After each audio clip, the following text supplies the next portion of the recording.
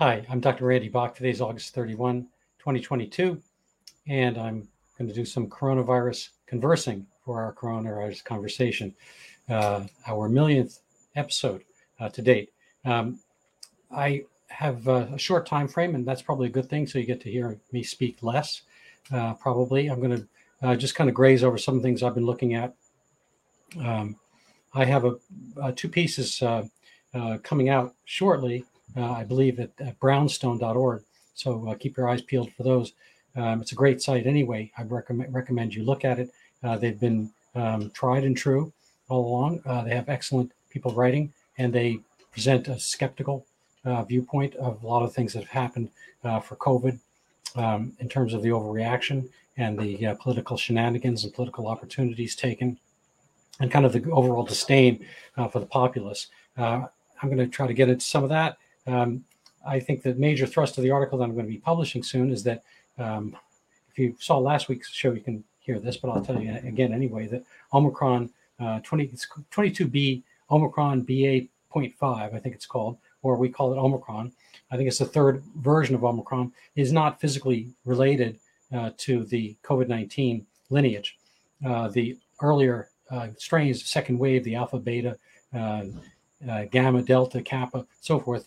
Prominent ones were the beta and the delta, I believe, or the alpha, beta, and delta, were physically related. They were descendants genomically of COVID-19, SARS-CoV-2, but Omicron is not, and it should not be taken as such.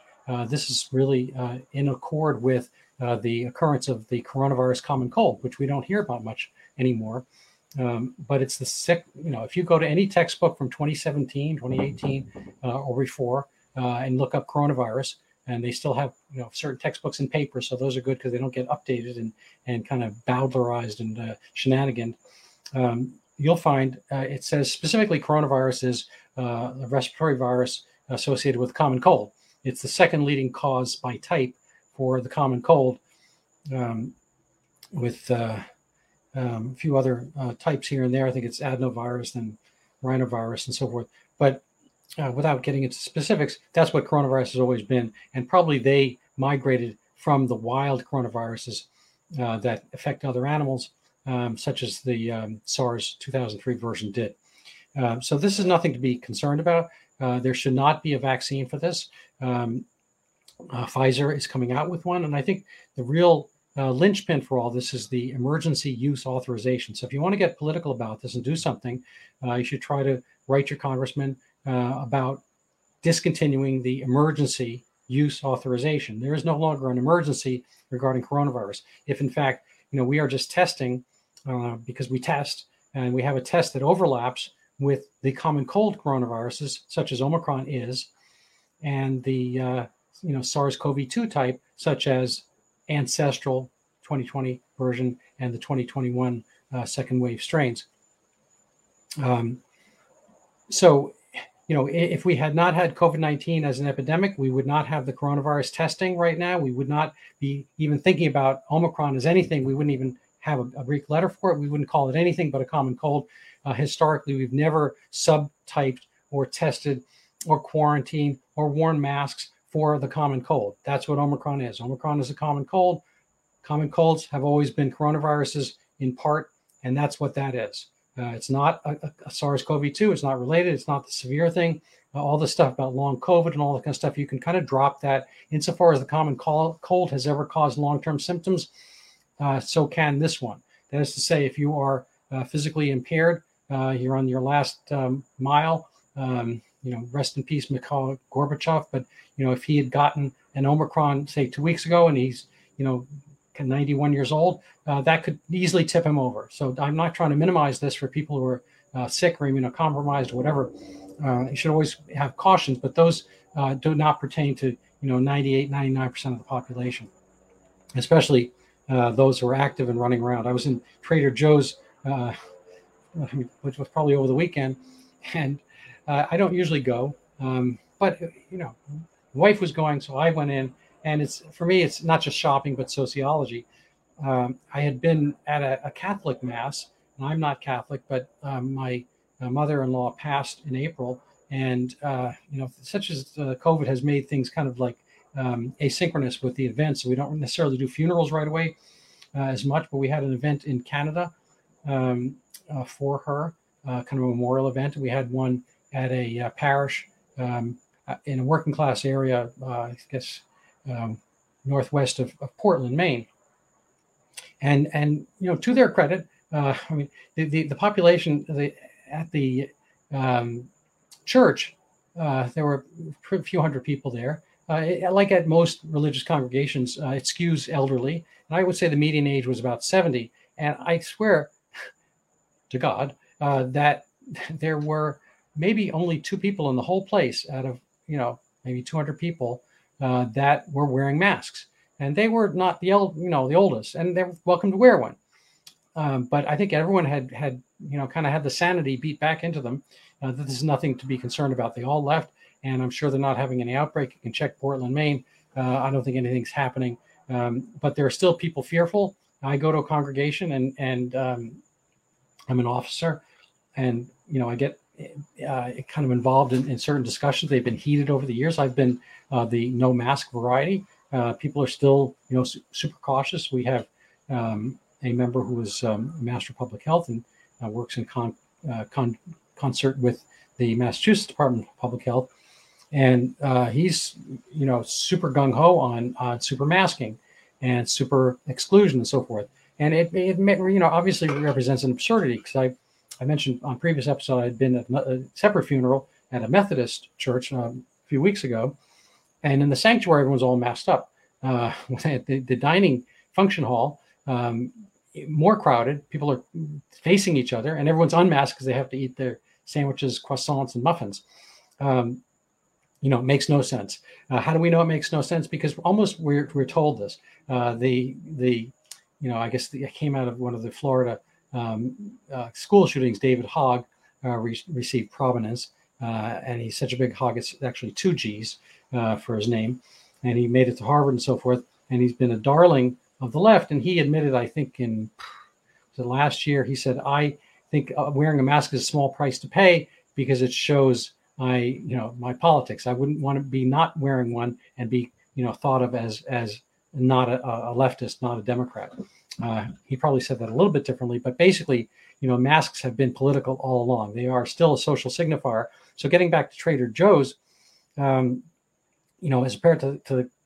compared to the Catholic Mass of 200 people, there were, it was probably more sparsely distributed because people are sitting, side by side in the pews at the church. And the Trader Joe's, they have a big store and people are kind of milling around. They're not really next to each other. But there were a fair number of, let it grow out hair-wise, Cambridge types, we'll call them. Ann Arbor, Cambridge, Berkeley, bumper stickered cars, and so forth. People, and I'm sorry to generalize, I apologize how that sounds, but that is actually literally the case in certain of these. They are, in their 30s and 40s, and they're strapping on the over-the-head N95s, not just around the ears. It's going to be full, and it's going to be completely, occlusive, not cognizant for their faces, a little bit, antisocial, asocial, and milling about the store and so forth. Silly. There was no rule at Trader Joe's. Some of the clerks had them. Some of them didn't. There was no real age distribution, obvious. A lot of young people had masks. There were some 4-year-olds with masks for their parents, and there were some 80-year-olds without. There you have it. I don't know what to say about that, but it's become a silliness. And right now, this is a common cold. So when my article comes out, I hope you share it. I'll try to give you a heads up. But you can pass the word around to look at last week's video. If you want a sneak peek at the article, I'm happy to do that as well. But basically, the Omicron is at least an order of magnitude or more less lethal, less deadly than SARS-CoV-2, and there you have it. And mind you, the second wave variants were less lethal as well, but they were both, they were all more lethal than the Omicron, which is the mildest all along. The fact that Omicron is even a thing that we talk about is an absurdity. I think if the last presidential election had gone differently, this would have been long past. I think the fact that it remains is political. It is, coronavirus election season coming up. And I think getting back to my main point about the emergency use authorization, it remains in place, I think, for a couple reasons. It's not that coronavirus is a danger. It's back to being the common cold coronavirus, but yet we still have the emergency use authorization. This keeps as an umbrella in a way of, clearing inventory for the Moderna/Pfizer and to a certain extent J&J vaccines that are out and about. They no longer have any real place in the armamentarium against the common cold, Omicron, nor should they. And insofar as they ever did have a use, it was early on. And as the viruses mutated away and transformed their own appearances from the spike protein of the ancestral 2019-2020 version, they had less and less use. So all we ever hear about boosters is really a misnomer. There's no such thing as a booster when you're having a vaccine that's 3 years out of date. There are no breakthrough cases because people are not breaking through their previous COVID-19 vaccine when they're getting an unrelated coronavirus, common cold coronavirus. But the emergency use authorization maintains itself and pertains politically because it allows the government and Pfizer and so forth, and Pfizer and Moderna are going to make money, but you can rest assured that a lot of it's going to filter back to politicians who favor them, and there's a lot of money, so that they're able to kind of we'll say sell. It's kind of a weird way of selling, like almost enforced sales that people were mandated in certain professions and so forth.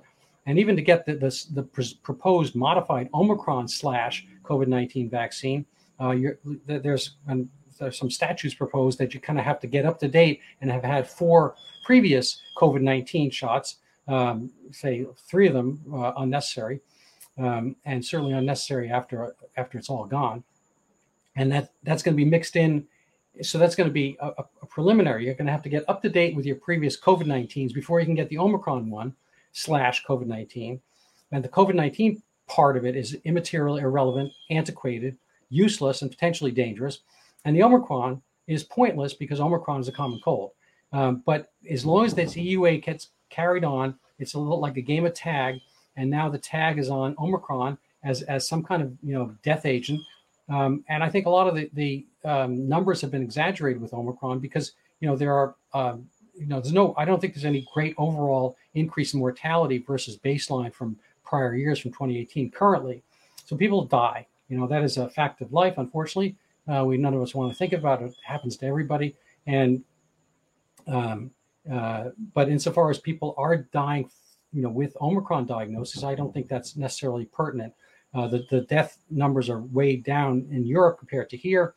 Why are they higher here? I think there are and have been incentives all along for COVID-19 diagnosis for the hospitals to get more money.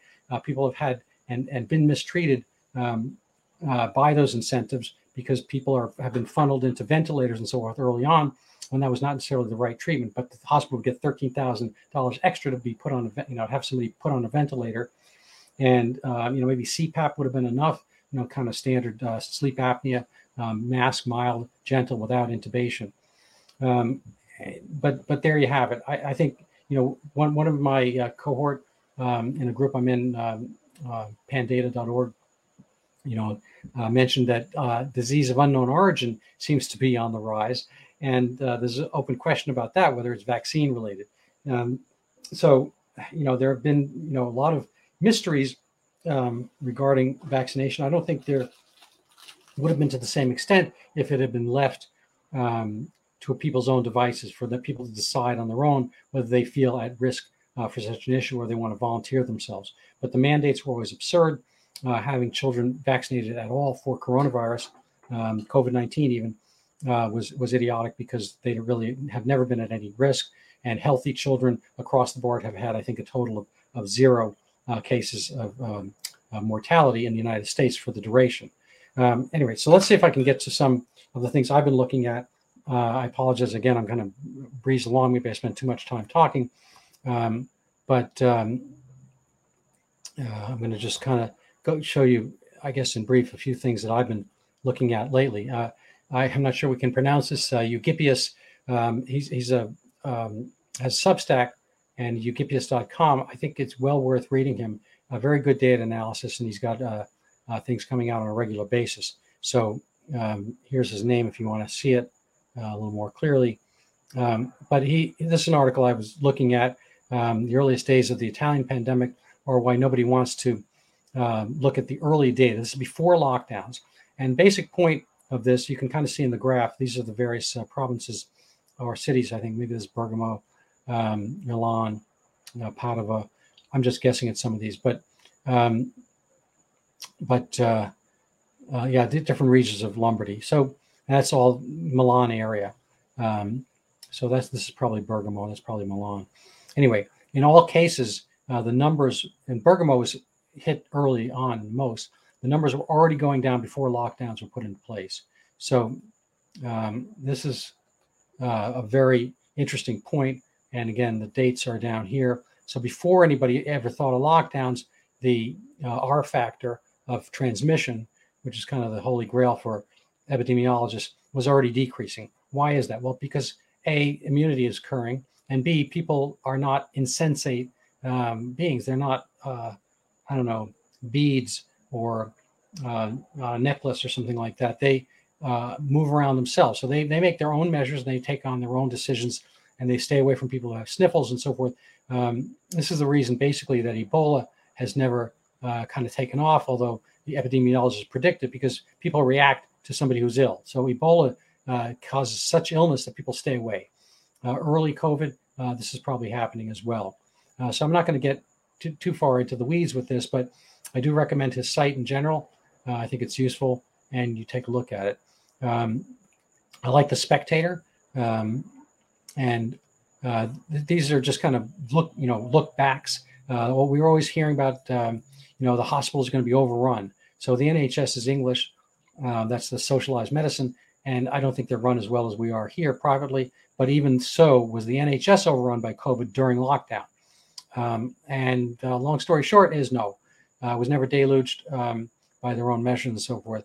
So a lot of the things that we, kind of had continued lockdowns and draconian over and over again, these were probably overkill. What else? This is an interesting page here, The Ethical Skeptic. China's CCP concealed SARS-CoV-2 presence in China as far back as March 2018.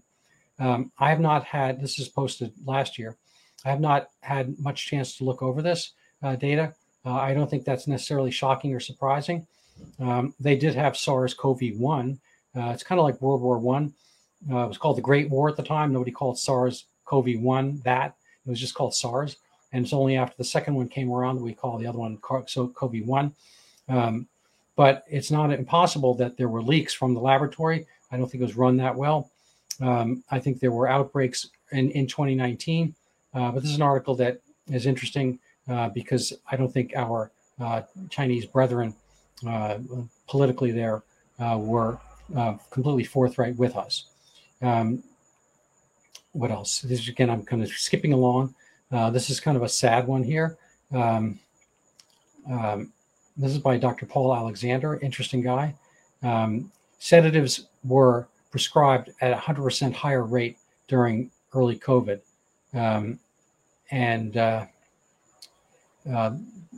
Care homes have been accused of using powerful sedatives to make coronavirus victims die more quickly. This is just not, I don't think this overall has been our finest hour. This is kind of a corroboration article here. This is August 28th. Do not resuscitate orders. Hospitals decide our parents and grandparents' lives without informing us.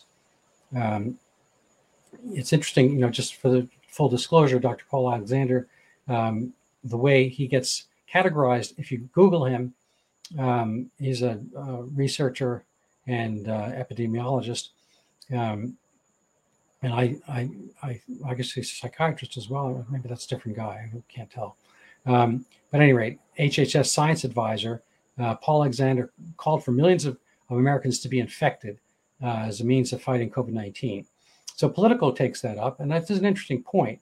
I'm sure he's being somewhat misquoted. I just want to point out, historically, I haven't had a chance fully to look at this article, But here, this is what he actually says. So it's not all Americans. It's infants, kids, teens, young people, young adults, middle-aged with no conditions have zero to little risk.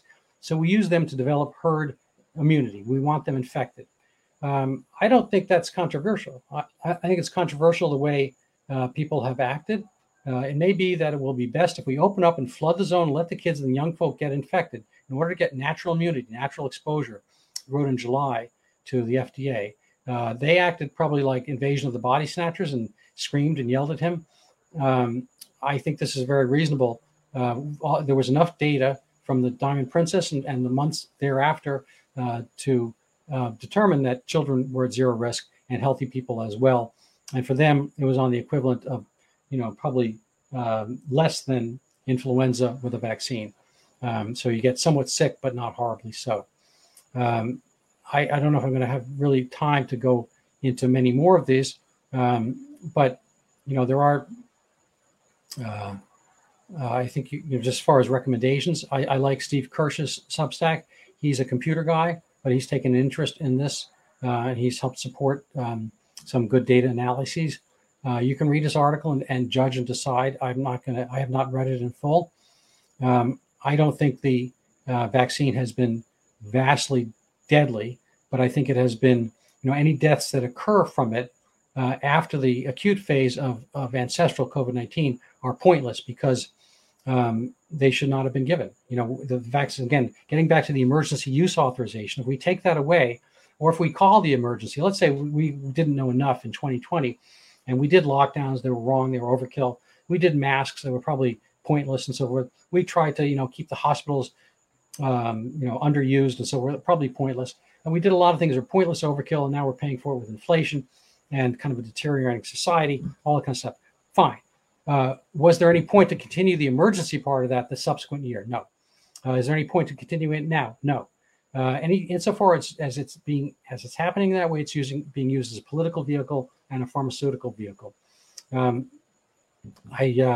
probably going to call it a day as far as this goes. Anyway, if you have any thoughts and comments on that, please let me know. Share this at will. I'd love to talk with you. The agreement, disagreement, however you like. I do have my Zika book out. I have a copy of it over there. Too far away to show you, but it's Overturning Zika. It's available on Amazon. I have I'm doing a Portuguese, Brazilian rollout as we speak. If you know people who would be interested in hearing about this, let me know. The last great pandemic probably never should have been either. Although again, they're very different. Zika microcephaly is for a mosquito. And I think there was a lot of misinformation early on. Coronavirus is a real thing. COVID-19 is a real virus. It does cause real problems for certain people, but again, skewed elderly and so forth. The entire population should not have been kind of victimized by some of the overkill, almost literally in this case. So we will have a lot of societal kind of blowback, and you just have to be smart about this and figure things out and just try to remember who told you the truth and who didn't. I'm going to call it a day. Thanks so much for joining us, Dr. Randy Bach. And again, the book is Overturning Zika. You can find it on Amazon. And any questions or interest in that, or know people who'd want to interview me on that topic, I'd be happy to talk with them as well. So have a great evening. Thanks.